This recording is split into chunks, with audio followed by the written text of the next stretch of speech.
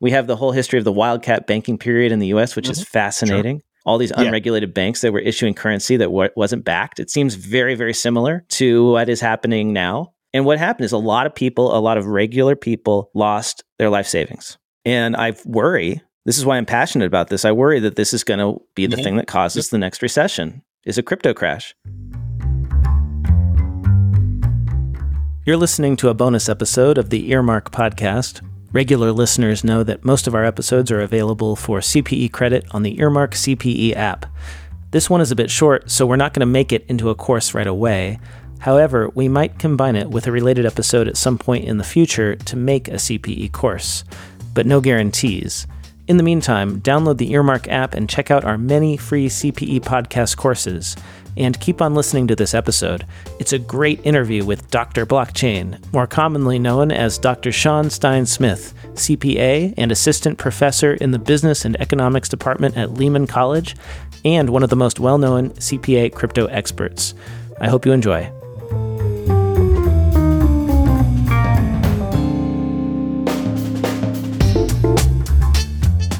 Hello and welcome back to the Earmark Accounting Podcast. I'm your host, Blake Oliver, CPA, and I am joined today by my friend, Dr. Sean Stein-Smith, CPA. Thank you so much for joining me, Sean. How's it going, Blake? Happy to be on. I apologize, Dr. Sean. Dr. Sean, there we go. Close enough, right? Hey, it's great to talk to you. You are the blockchain expert, crypto expert that I tend to think of in our profession. And I try to be, thank you. I'm excited to have you back because, we on the Cloud Accounting Podcast have been talking a lot about cryptocurrency and stable coins. I think people know that I'm a bit of a skeptic when it comes to cryptocurrencies. I like to say I'm a blockchain enthusiast. I love blockchain. I love the concept of it, but I find so much of what's going on in the crypto world to be very troubling, and especially stable coins, because when I dig into this, I find they aren't so stable. In fact, there's really nothing backing them in the case of Tether, for instance. So I'd love to dig in with you on that topic. And maybe the theme for this episode is like, can Dr. Sean convince Blake to be a crypto lover? I would love it. What do you say? Love that.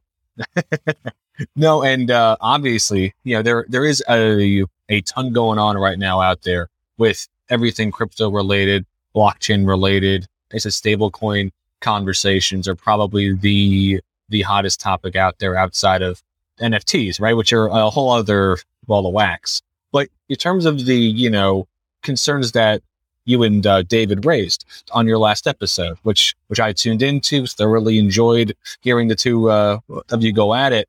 There are some fundamental issues out there. I'm not here to argue that every single stable coin is perfect or Tether is perfect. But I also do want to sort of push back a little bit on this argument or this idea that we have these coins called stable coins that aren't backed by anything. So on the one hand, let's go back for a second and isn't backed by anything either. Sure. Yes. Sorry, I just want to go back for a second for our listeners who didn't hear that episode. Let's just lay the groundwork. So we've got Bitcoin, the dominant cryptocurrency. We've got Ethereum, a little bit smaller, and then we've got a zillion other coins kind of filling out the market cap of crypto. And the market cap of the crypto economy is, Sean, do you have a number off the top of your head? I know Bitcoin's in the 600. Sure. So the whole asset class is over $2.3 trillion right now. And Bitcoin is the biggest. What's Bitcoin at? Mm-hmm. I think that roughly it's about half of the total market cap. Top of my head. So we have pure cryptocurrencies, and then we have the stable coins. And stable coins are theoretically linked to the dollar 1-to-1. And so stable coins have been really important. Would you agree that stable coins are really important to the functioning of crypto markets? I would say that they are important to get more individuals involved, especially in the more current applications like DeFi or NFTs. Yes. Okay, so I've been starting to pay attention to stable coins because I'm a big, proponent of, a digital dollar. I feel like the government is moving too slowly in this regard, and stable coins are kind of filling that gap. It's a great way to allow people to access the benefits of blockchain without the risks of the currency fluctuations that you get, right? But then correct. I learned last week, a couple weeks ago, that the most popular stablecoin by like volume, market cap, Tether, they've never had an audit. The last time any accountant looked at anything that they've put out was September 30th. It wasn't an audit. And Tether's own terms of service state that they do not have to give you dollars in exchange for your Tether. So they say that it's backed 1-to-1 by the US dollar. They don't guarantee they'll give it to you. And then they don't even have the $80 billion of cash on hand to redeem that Tether. They claim to have it in mostly commercial paper, and it's never been audited. Like, who knows where this money has gone? And Tether, as I understand it, is like 12 people in the Caymans or something. And if they actually have $1 billion of assets, they're one of the largest banks in the world. So it just seems kind of crazy to me that we've got this stable coin with all of these assets, and it looks like a scam to me. Like, I can't prove it, but it does not look good. And here's the risk, right? Even though Tether is, $78 billion market cap, there's like 80 billion of it out there. And that's a fraction of the overall Bitcoin crypto market, as you said, right? Based on that number you gave. Mm-hmm. Correct. 70% of trades for Bitcoin on like the most popular exchanges are from Tether. So Tether is like, another way to think of it is the bank of crypto, right? So if the bank of crypto has a run on the bank and they don't pay out the Tether with US dollars, then couldn't that cause a massive structural problem?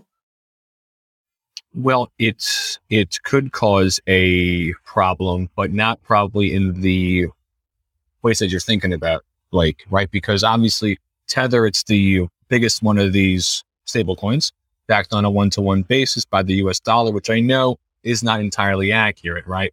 But that Tether, Circle, and all the other basically top 5 stable coins have been under pressure, and they have been trying to be more transparent as to how their coins are actually backed, right? And they aren't backed 100% by the US dollar. None of them are, right? It's always a combination of US dollar, commercial paper, and other types of instruments at that cash equivalent level. But the overall sort of risk here, Blake, isn't really a risk to the overall crypto asset marketplace. It's a risk to this one particular stablecoin. And to sort of highlight that, right? That yes, that there are individuals mainly, right? But institutions who are basically getting into Bitcoin and other crypto via Tether. Sure. But Tether is only one of many stablecoins out there.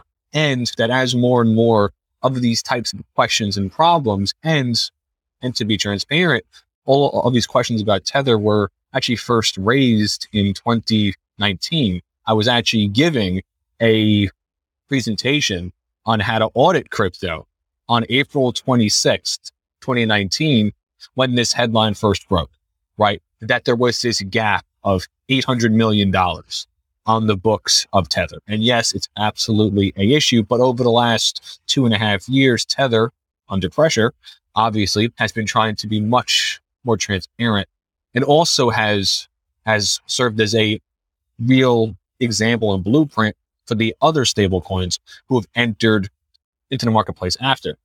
And to just highlight one, I would say that at least Circle is a dollar-based crypto that has really grown incredibly fast and actually has been audited. It was audited, I believe, by Grant Thornton.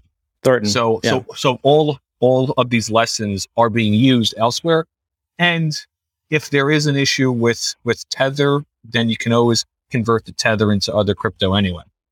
Well, yeah, but you can't convert it into other crypto if people lose confidence in Tether. I mean, there's $80 billion of Tether out there. Who runs Tether?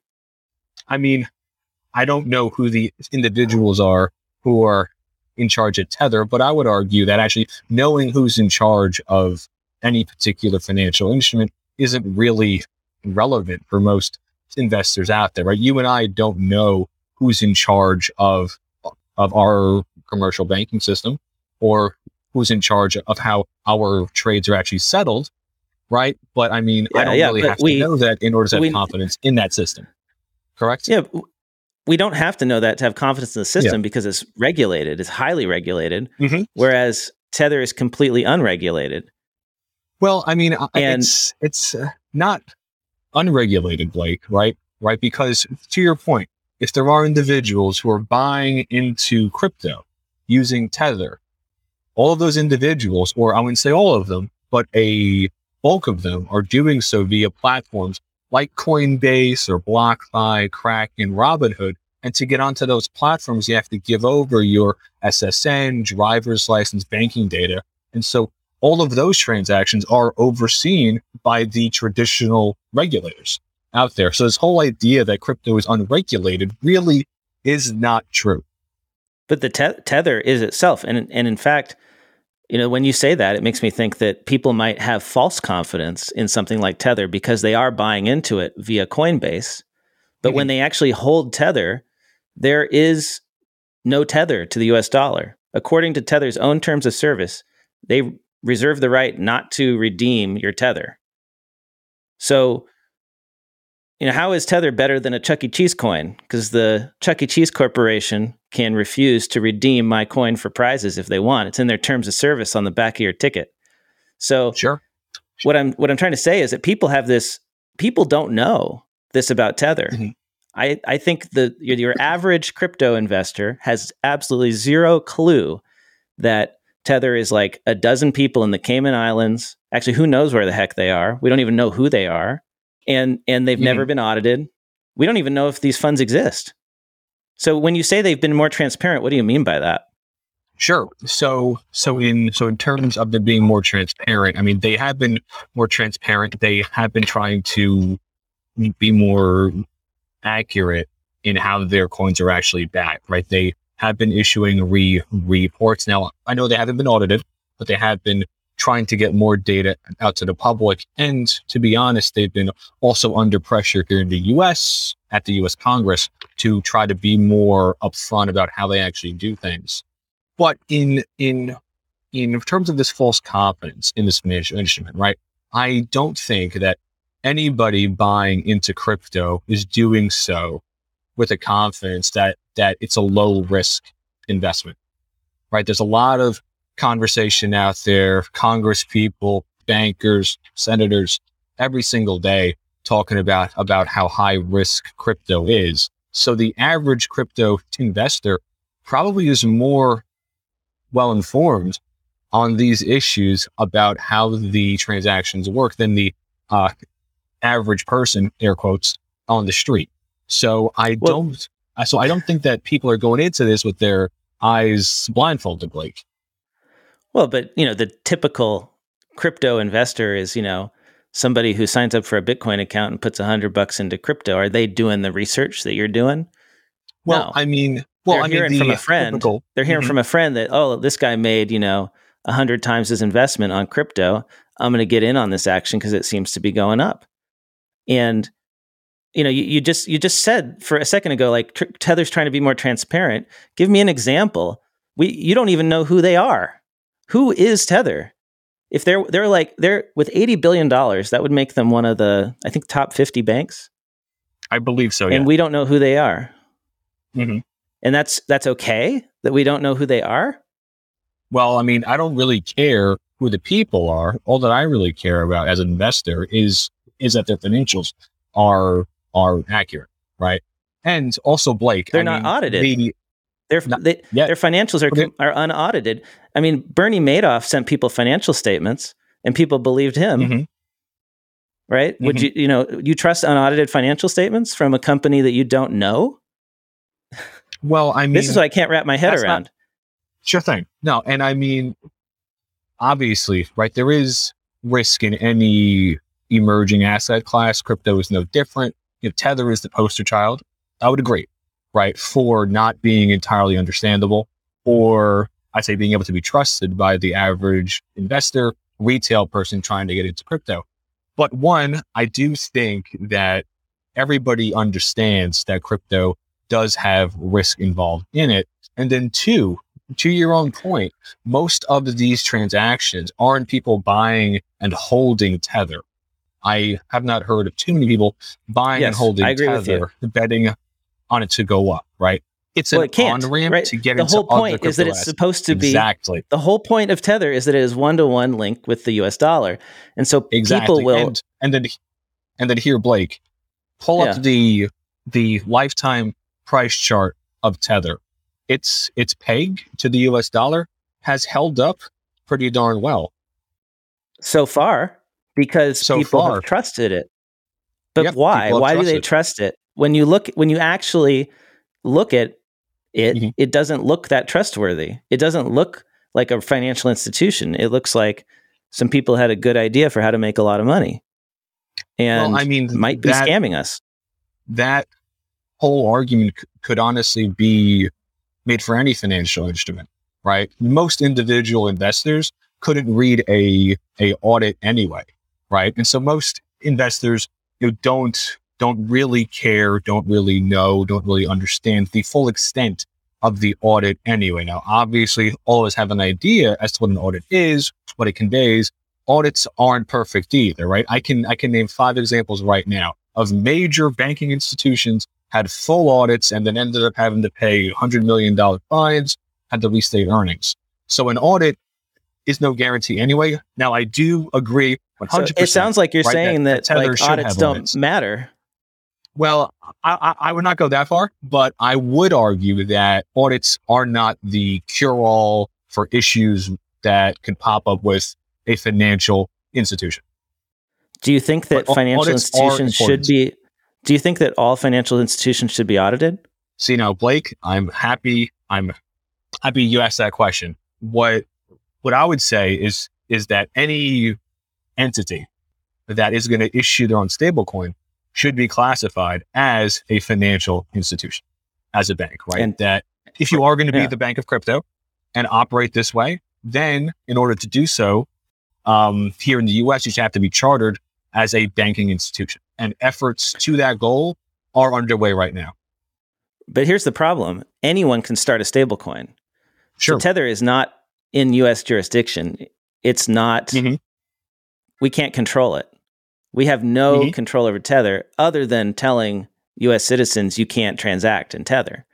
So correct. How do you gain control over stablecoins and this market and these financial institutions that are unregulated?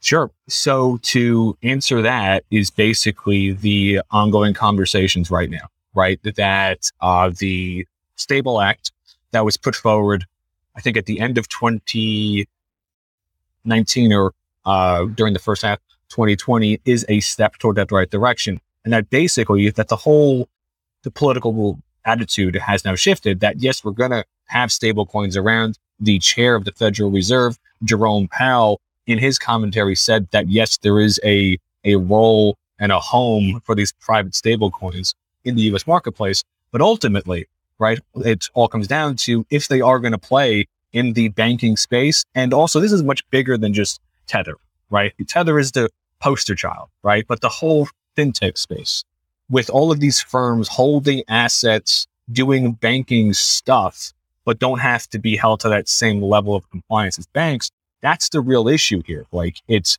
isn't just Tether. Tether is an issue, absolutely, but it's a much broader sort of how do we regulate fintech in a way that one protects investors and consumers, but two helps to encourage innovation. Well, and I agree with you on that. I think it's really important because your average investor doesn't have the time or inclination to go and do this research. And it's up to us as a society to have appropriate regulations in place to protect them. I mean, this is why we have the SEC. This is why we have rules about banks. We have the FDIC to ensure people's deposits. And what's cropping up is this entire unregulated financial industry.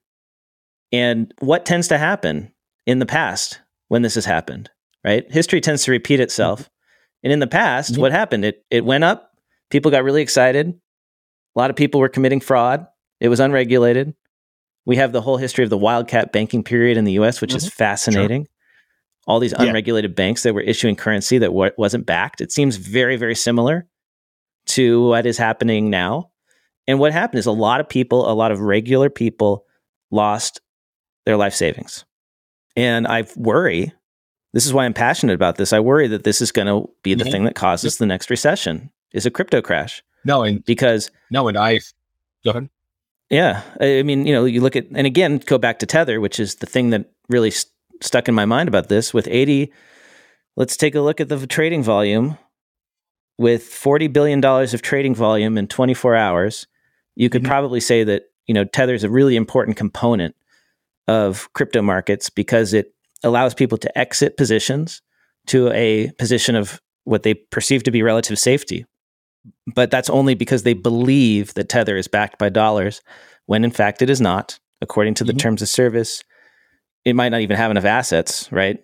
Like they may not, if there was a run on Tether, they may not be able to replace it. And, that could set in motion a spiral where people then try to exit. They can't exit. They sell, and we get a crash, right? That's what happens in the past. That's how runs on banks happened in the 1800s and before. So what makes us think we're not going to be responsible for that? And I just feel like CPAs, accountants, we should be pointing this out because we're the ones who actually have the knowledge to understand these complex financial instruments. So Blake, I've been out here talking about this, probably at least since about 2016 or so. And I'm all about trying to get us educated to help our clients better understand what exactly is happening out here. But to answer your sort of bigger picture question, right? How is this going to end? Right. And I would say that, yes, there's absolutely a risk of a run on these individual issuers. And then that run could then trigger runs in other commercial paper markets. And that's 100% a risk. But the only caveat that I would add there is that all of those risks, and I'm sure you read through the President's Working Group report white paper that came out back in October, where basically talked about those exact risks, right, of these privately issued stablecoins, talking about Tether and Circle, calling out all of these issues out there. And so now probably the one thing that I would say that sort of gives me sort of a more optimistic spin on it is that all of these issues have been pointed out, ID'd, and are being worked on. Now I'm all about trying to get the SEC to move a little faster on these types of issues and the FASB to move on these issues, but they are moving on them and they are aware of them. There is no perfect balance, as you know, right, between innovation and regulation. But I would say that as the calendar rolls further into 22, that the regulators and policy is starting to actually catch up. Let's hope so. I know they tend to move really slow. They tend to react after there's a big problem. And it kind of concerns me that two of the senators on the committee that it regulates cryptocurrency own cryptocurrency. Oh man, like when I heard you and David bring this up the other day, I was like, man, that's the least of our problems. Haven't you heard about all the insider trading? Out of all the trading with all the Congress, so it is not a crypto specific problem. Come on. Well, it's an overall problem. Bigger. Yes, right. Yeah, it's a much bigger problem. And I'm all about, if you're holding elected office and the policies you are writing are going to impact markets, you absolutely cannot trade. Even like business anchors on CNBC and on Bloomberg can't actively trade. Why? Right. Why? Because they're interviewing people who have that influence over asset management. Why are politicians different? Yeah. Well, and that leads me to a question, which is I'm curious to know how much of your personal net worth do you put into cryptocurrency? Sure. So, and I was actually checking this, I guess, earlier today because I figured you would ask. Right now, it's about, it ranges depending on each day, between 33% and 40%. Of your entire net worth? Yeah. That's quite a stake. Yeah, absolutely. I mean, it's a big bet. But then here's the question is, like, I know that a lot of people out there talking about cryptocurrency and promoting it are heavily invested in it. So how can anyone trust you as an individual, as a CPA, to give them objective advice when, if crypto craters, like I think it will, and goes to zero, many of them will, you're out all that money. And if it goes to the moon, like a lot of crypto enthusiasts want, you'll be a millionaire or a billionaire. So how can we trust you? I'm a nice guy, first of all, Blake. No, but all things. I mean, how can we? And not just you. I don't mean to pick on you, Sean, but how can we trust any? How can we trust any of the CPAs, influencers out there, pumping up crypto? Well, promoting it when it seems like maybe you're just pumping it up. Well, what I would say there is that I don't ever promote crypto or pump crypto. You can look at any conversation I have. I don't ever pump it. I believe in it. I don't ever try to convey that to other people, first of all. And two, if there are influencers like on TikTok promoting their own coin, or there are lots of people in the adult entertainment business now having their own coins and tokens, I mean, that should be taken with a hefty grain of salt, obviously, right? Because all of those people are purely self-interested. But in terms of how do you trust somebody who has a stake in the industry they are talking about, I mean, then it gets awfully tough to try to analyze who I can trust, right?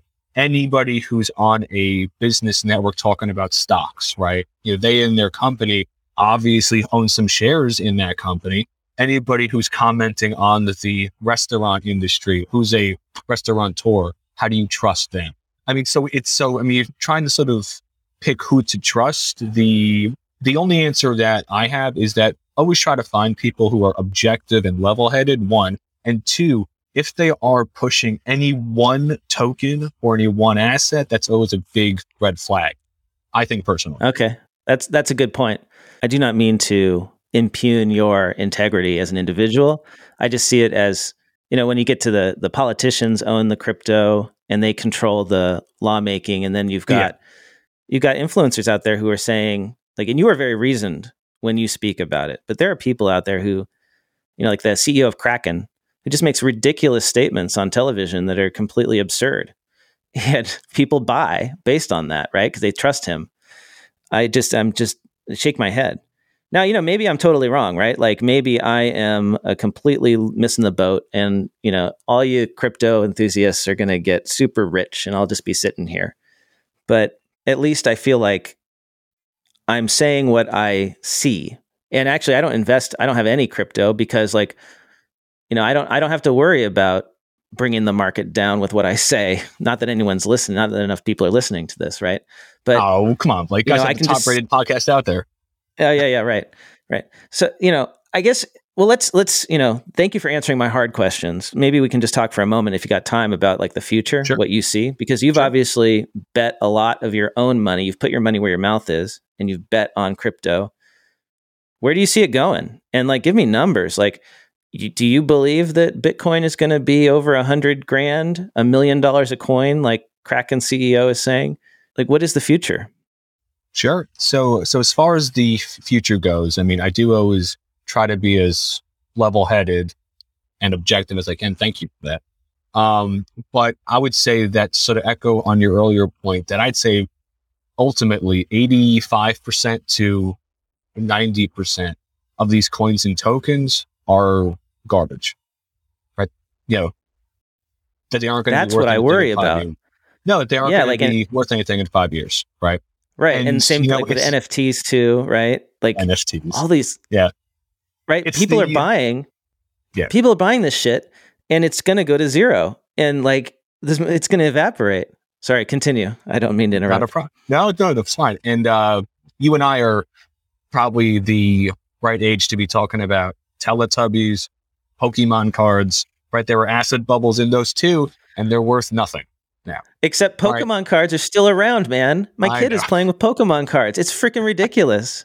That's never, I mean, I should have bought some of those 30 years ago. I know, right? So no, but in terms of the future of it, and I do know that to sort of kick off your show, you were saying that you're very pro blockchain. I am too. I have Dr. Blockchain polo shirts, Dr. Blockchain hat. I'm very pro blockchain. And so that's where I think most of the enterprise adoption and most of the real tangible applications are going to be, right, for all of us. It could be tracing food, COVID passport documentation, any of those types of things that's in the public that all of us benefit from from having real-time access to. What? I asked you to talk about the future, and you said in the future we're going to have COVID blockchain passports. Come on, man, it's going to be done with. Listen, I'm not saying that I want it. I will not get political here, Blake, but I'm just saying that it's a possibility. I don't even want to think about that, but I know it's fair, right? And whatever virus gets released into the world in 5 years, we can have a passport for that, right? Exactly. And as far as crypto goes, I mean, I do think on the one hand, Bitcoin is head and shoulders above the vast majority of other coins. It's Bitcoin, Ether, and then everyone else. Bitcoin, I think now it's almost kind of boring these days. I don't talk about it as much because it's really become a institutional asset class. Now it's an asset class. It's a hedge against inflation, hedge against commodity risk, whatever. So that's more of a asset by itself.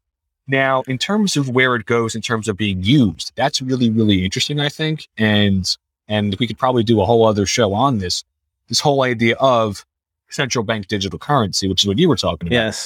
Yes. Which has some pros and has some serious cons. I have some serious doubts on that whole area. I have some serious questions. You mean based on their track record, you're not sure the U.S. government can handle creating a cryptocurrency? Well, I would say that based on their track record, one, of their prowess with IT, and two, with their prowess with actually managing finances, I don't know how well that would go. One, that's a very diplomatic way to put it. Yes. I always try to be polite. And two, there is always this issue that, I mean, do you want the government, and I don't care who's in the White House, right? Do you want the government to have a traceable, permanent record of everything you ever buy now going forward? Probably not. In an honest moment. People, I imagine probably not. Well, I mean, even in a dishonest moment or an honest moment, if you polled most Americans, I'm sure the vast majority would say that's a bad idea. Yeah. But that's what they've got in China now. That's exactly what they have in China. It's kind of amazing to think that the government could, if it wanted to, figure out that you bought a Twinkie at 8:25 p.m. last Tuesday from this shop at this specific location. Yep. And then in China, they're also sort of adding that into their whole way of actually grading people with your social score, which in turn influences, are you able to get a job, get a loan? So it really, really is like straight out of George Orwell right there, possibly. It's even more Orwellian than Orwell could have imagined in many ways, like restricting access to finance with social engineering. Yep. An algorithm. On a more optimistic note, right? I think that all kidding aside, I think stablecoins do have a role to play here, Blake. I don't know if it's going to be Tether or Circle, but efforts are underway to have these folks be audited. Circle is audited. I mean, so that is going to ultimately sort itself out. I'd say honestly, I would honestly be shocked. I would honestly be shocked if that by the end of 2022 that there is not some more clarity on these issues, right? And so I guess the takeaway then for our listeners is to get back to the original point, which is sure. would you agree, like, trade your Tether for Circle? I don't ever talk about tokens on a individual basis, but I would say if you do have a choice between having a token that's audited and a unaudited token, I would choose the one that's audited. Well, as a CPA, I can attest to that. Love it. Sean, that's all the time we've got today. I would love to have you back and we can talk about more of the future of this, the coming regulation. Maybe you could keep us updated on that. It's been really a pleasure talking to you. And absolutely, had a fun time. If folks want to follow you, online, where's the best place for them to do that? So the two best places to follow me online, and I post constantly on Twitter at Sean Steinsmith, and I'm also on LinkedIn at Sean Steinsmith. Thanks, Sean. Talk to you soon. All right, Blake. Thanks again. Thanks for listening. I hope you enjoyed this episode and that you learned something new. And if you did, wouldn't it be nice to get some CPE credit for it? Well, I've got great news. My new app, Earmark CPE, offers free NASBA-approved CPE credits for listening to podcasts. Visit earmarkcpe.com to download the app. That's earmarkcpe.com.